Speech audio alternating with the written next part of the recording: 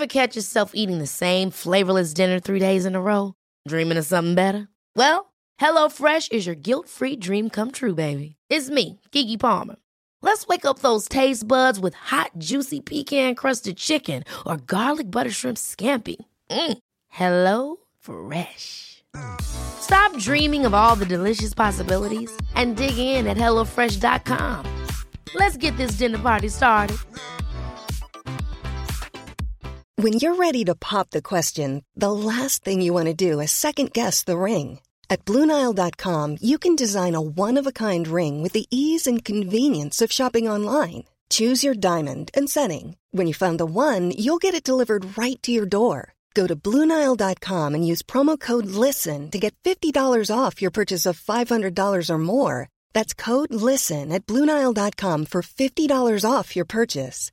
BlueNile.com, code LISTEN.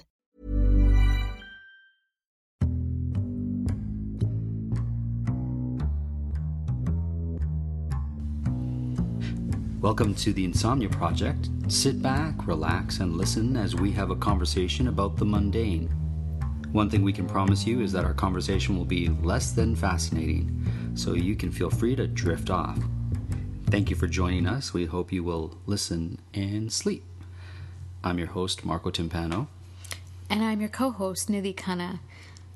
Find us online at theinsomniaproject.com or tweet us at Listen and Sleep. I wanted to start today's podcast, Nidhi, talking to you about eggs. We just finished having a quiche for dinner. Yes. And it's a popular thing to have breakfast for dinner. And I was just fascinated because we were having the conversation how this particular quiche didn't have too much in it to distract from the flavor of the eggs. And what a unique thing an egg is. You know, they come in different colors in the carton. You can get white ones or brown ones. And I don't know if you've ever seen a hen that makes green or kind of blue eggs. Have you ever seen a blue egg? No, not a lot at all. of sort of those particular hens, I forget what they call them, but like show hens or certain types of hens will lay different color eggs. So some will be a little bit off-white, and I've seen blue. Not quite like a robin's egg, but it's still in that blue and kind of green color. Do you know why eggs have different colors? Like when I go to the store and I see white eggs and brown eggs, do you know why that is? I think it has a lot to the hen's diet. So if they're eating corn versus, let's say, grass and whatever else hens eat, like worms and other grains, I think that informs the color of the egg. Because I know in Europe, for example, you tend to see more brown eggs. Versus in North America, we tend to see the white egg. And we're talking, of course, about the shell. So before you even crack the egg, the color that it is. Now, I know a duck egg is longer, if you will. So it's a bigger egg, but it actually has more of a longness to the oval shape that it has. Right. And its sort of content is a lot richer, let's say, even when you cook with a duck's egg. So recently, Marco, you and I went to a restaurant with some friends of ours, and we had duck egg-based dishes. Yes. It was the first time that I had ever had duck eggs in my breakfast repertoire, I guess. I enjoyed it. Yeah. I didn't think I would, but... What were you expecting? Because that's always a good question because, you know, it's often the unknown that you sort of question. You have a sort of preconceived idea, and then when you actually encounter it, it can often be different in a pleasant way compared to what you thought it would be. You know what, to be honest, I wasn't quite sure what I was expecting. I know I wasn't expecting it to be, as you say, as rich or as creamy as the consistency was. So that was surprising to me. Yeah, I guess that was about it. I just don't associate anything other than a hen's egg with breakfast. Sure. What about a quail's egg? Have you ever had a... Now, a quail's egg is... I don't know if you've ever seen it. They're obviously small, like, because a quail is a small fowl. Speckled. and brown. It's actually really pretty when you look at a quail egg. And oftentimes in certain places they'll like fry a quail egg and they'll put it on top of something, and it's really kind of cute because it looks like a miniature version of the hen's egg that we're all used to seeing. Right. And it is also has a nice little flavor to it as well. I have not tried a quail's egg, but when you say speckled in its color in the shell, it's funny because it reminds me of when I was growing up and in school. I had a Ukrainian classmate, and she used to bring around Easter time like the Ukrainian Pinsky. Oh, is that what they're called? Yeah. You know who can do Pinsky? Who's that? Myself. Yours truly. Are you did. kidding? I've done it. I wouldn't say I'm a master at it, but when I was young, about 5 or 7, they used to do these commercials or these public service announcements, and I couldn't even tell you what it was for. I don't think it was even a public service announcement. I think it was a Canadian heritage moment, and because there's a lot of people in Saskatchewan from the Ukraine, they were focusing on these Pinskys and these Ukrainian eggs that are multicolored, and black being a lot of the base of these colors. That as a child I always wanted to do those Easter egg or those Pinsky as Easter eggs, but when you're a child you just get the dyes that are different colors, so you can color your egg maybe blue, maybe purple, and some of them might allow you to do little specks of other colors, but that was it. And I always remember being disappointed about that. And so years and years later, I happened to be walking on Queen Street, which happens to be a pretty interesting street here in Toronto from where we broadcast, and I noticed that they had a Pinsky kit. So I purchased a book and I purchased the various colors that I wanted to dye the eggs. Now, do you have any idea what goes into making one of those eggs? I don't know the specifics of it, Okay. but I can imagine that it would be quite laborious. It took me about an hour each egg. Oh my goodness. So what you do is you create the dyes, and in this particular case we had little tablets that I would put in different water with a bit of, I want to say, vinegar.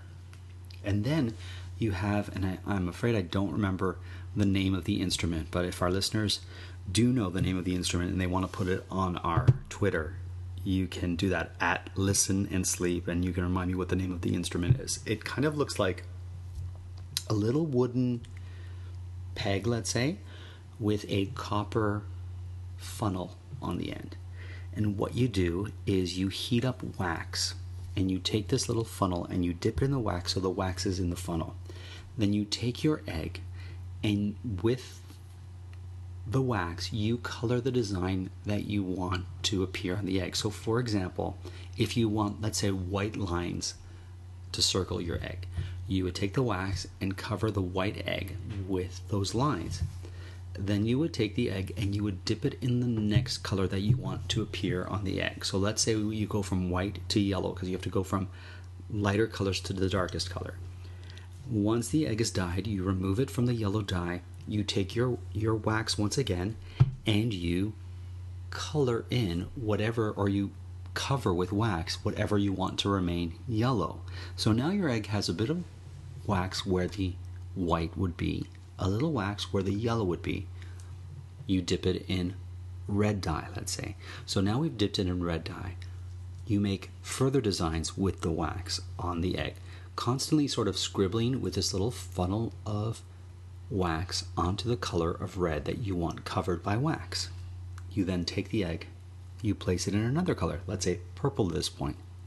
Now you're making swirls and dots in purple with the wax. You take it and then you put in the darkest color, black. And there's so many colors you can choose from that it doesn't have to be in that order, but I was just going in order of colors that tend to be darker. Now the egg is being dyed black. You remove the egg, and now the egg has all this wax on it. So you can't really see the colors because there's a bit of the black dye that's gone on the wax. What you now have to do is have a candle. Hold the egg to the candle close so that the wax that has been on the candle will now melt. And with another sort of paper towel, you remove the wax as it melts to reveal the egg, which is now colored. And it is a long, laborious way to make a Pinsky Easter egg, but the result is really, really beautiful. That's fascinating in its own right. And there you go. It's funny because I haven't spoken about doing this egg, and it must have been easily 10 years ago that I did it, and I never did it after because it took so long and it would take hours, and I made maybe a dozen eggs, and you have to hollow out the egg too by making a hole on either side and blowing out the contents. That was not easy. No. But definitely I do have respect for those eggs. Whenever I see them and they're selling them for $25, I think to myself, that is a bargain, because I could not sell mine for less than $100 after an hour, sometimes 2 hours working on one egg and just melting the wax away and trying not to burn the egg by putting it too close to the candle. It really goes to show how handcrafted goods these days really don't get the recognition they deserve, right? Because that was just 1 hour on this egg. I will say this, it's funny because now with Etsy and whatnot, we're seeing a lot more of that come to the surface where people are making their own items. I have a friend who makes her own little furniture pieces that she sells on Etsy, and I look at them and I think to myself, wow, it's absolutely gorgeous what she's doing. I don't know if you can hear in the background a little bit of a buzzing sound. That's our computer. It's interesting, we were talking about background noise on podcasts and just background noises in general. Marco, when you were talking about the Ukrainian eggs, the Pinskys, I was a little bit distracted by that background noise. And it's interesting to me because background noises are kind of a funny thing. You don't really realize they're there until you have a moment where you can focus on them, because even right now we're talking, but in the back of my mind or some auditory part of my mind, I can hear this buzzing in the room, right, which I think is from a lamp or something like that. Ambient sound from a lamp, of course. So it's really interesting that we can have all these different sounds kind of being around us, but yet we're focused on our voices right now. And we're kind of split in our mind, like our auditory sense is sort of split between all these things. But it's funny because when we started recording, I hadn't heard the fan, but the minute I became focused on it, now I can't stop hearing it. Right, fair. It's interesting, like, I have a tendency to have a pen in my hand, and I'm always kind of jotting things down, and as we're talking, sometimes I don't want to forget a thought, so I'll quickly jot it down. But as you've witnessed on the previous episode, I will sometimes drop my pen. And I will always take it away from you. Right. And then he'll go and get another pen. And so I have about 15 different color pens at my reach. And even though my argument has always been, and once again, our listeners can chime in on Twitter or send us an email with regards to this, I can test that even if I drop my pen, and listen closely, because I'll be dropping my pen right now just to make that point. So that's me dropping my pen, and that's from a height. This will be more how I drop it, like if I'm writing it and it drops. So that's the sound of my dropping pen. In my opinion, those sounds in a podcast are actually welcome, because the difference for me between a podcast and, let's say, a radio transmission is that it's the lesser amount of polish that's on a podcast that makes it very listenable and more intimate with the listener. So you could be walking to your bus, let's say, listening to the podcast. In our case, you could be lying hopefully in bed or on a plane, let's say, trying to relax, trying to fall asleep, and you're listening, and it sort of connects you with the host better. Sure. It gives it a bit of a character, a different character than you might get on a radio. But see, we're going to hear some ambient sound now too, and I wonder if the listeners will be able to hear this. Right, of course. It's interesting when you're doing a podcast from a studio versus from your home studio. Every little thing that you hear in the background, you think, oh, will that pick up on the microphone? Lights being turned on and off, or neighbors opening their doors or whatnot. So we have a great microphone, and hopefully it won't pick that up, but it picks us up. But it's interesting that we got on this topic of background noise, because background noise, I think, can really add to an experience, whether you're, let's say, watching a theatrical production or a film. What's going on in the background, or what a Foley artist does, can really make your production stand out or make it feel lacking. Well, I think it's those, it's the things that you're not noticing, or that you're not focused on, that in a movie situation or in a theater, really the subconscious is picking that up and is making it real for you. So I think the experience is a lot more in depth or robust when you have sort of that ambient sound in the background. Sure. What do you think, Marco, about white noise? It's interesting. White noise doesn't do much for me.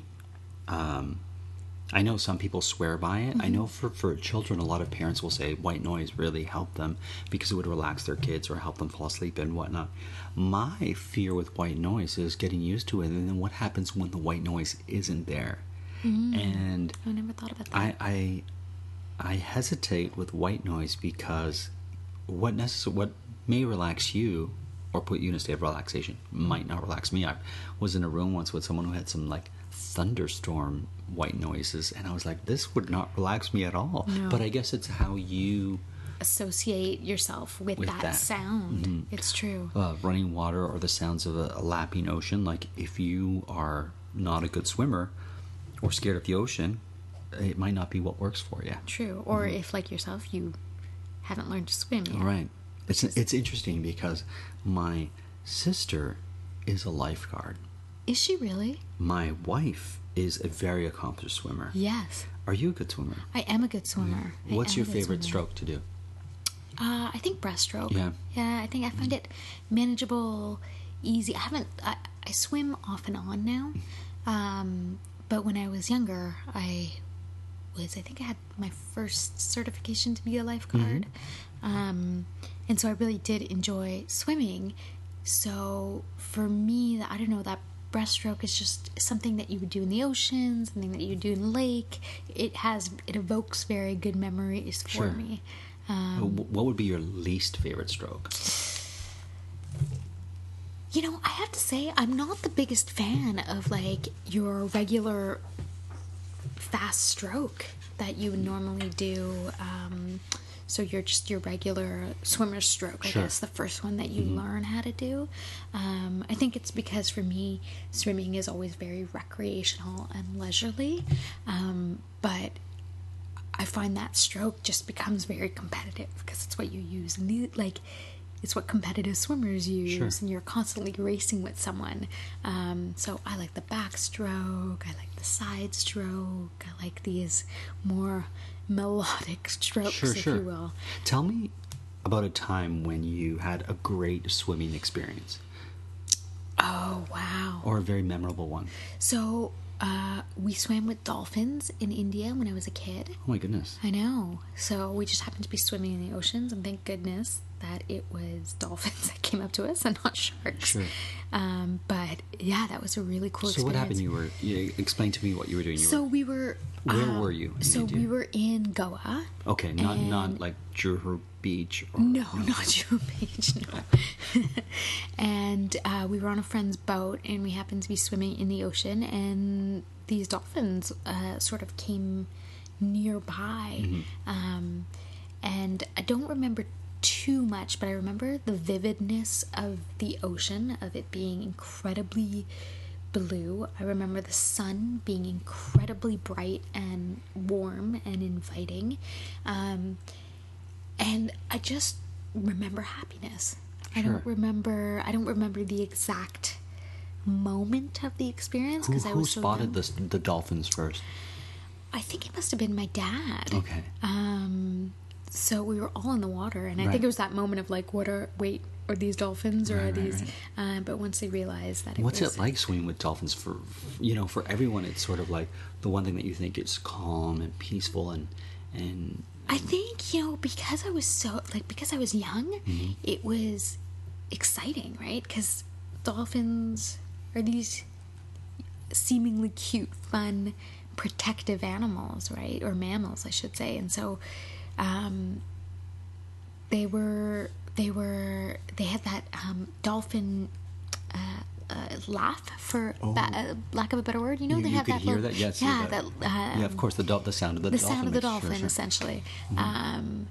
But yeah, it was really extraordinary because it was just a really soothing, beautiful moment. I swam once and I got to see squid in the water. Oh. I was snorkeling in, I want to say, the British Virgin Islands. And we're snorkeling, and I'm not a strong swimmer, as you know. Where you were talking about different strokes, I'm lucky if I can just doggy paddle my way Sure. To shore. But when you snorkel, you don't necessarily have to be in deep water. And all I know is I look ahead of me, and I can see these things sort of like moving. It almost seemed like they would take one swim beat forward and two back, and then one forward, and when I say forward, away from me. So it looked like they were in front of me, but they were constantly sort of bobbing back and forth, and getting further away. And you look at it and you're like, what's that? And you're like, that's strange. And then you're like, oh my goodness, it's squid. And then you think, what am I going to have for dinner? And all I wanted was calamari for dinner because I saw them in the ocean. But that is my encounter with sea life. So, speaking of sort of these moments that, well, at least for me, in terms of swimming with the dolphins, that were a bit calm and serene, in a way, I also find that, like, driving can be that way. Oh, really? Driving on a highway, driving in the country, just that long open road. When you're driving, I feel like that can also evoke like a sense of just serenity in a way. I know that when I was driving through New Brunswick in particular, it had a bit of a hypnotic effect where you're driving and you're encountering trees upon trees, and you're doing a similar sort of turn downhill. You turn a corner and you're going downhill, or you're going uphill and you're surrounded by trees. It can get very sort of hypnotic and lovely depending on the time of the year that you're driving, or it could also, like, sort of, you've got to be cautious because it could lull you into sleep driving in those conditions. But I find, there is that sort of quality of relaxation when you're on a highway and you're driving and you've got a long stretch to drive. I often drive, there's a stretch of highway between Toronto, where we're broadcasting from, and Montreal, where I was born and raised. I often do that stretch of highway back and forth quite often, and it's a pretty boring drive, a lot of people would say, because it's just a stretch of road, and it's, as you say, the trees, and there's not a lot of changes in elevation or scenery or landscape. So it's one of those drives that could, as you say, put you in that hypnotic state. And when you have sort of like the soothing music playing, or when you have even someone sleeping next to you in the car, it can really be as you say, something that you have to watch out for. But I always find, though, when I'm a passenger, I can fall asleep in a car in a second. Really? I think I'm just one of those people who can fall asleep. Like, I can't fall asleep on a plane. Right.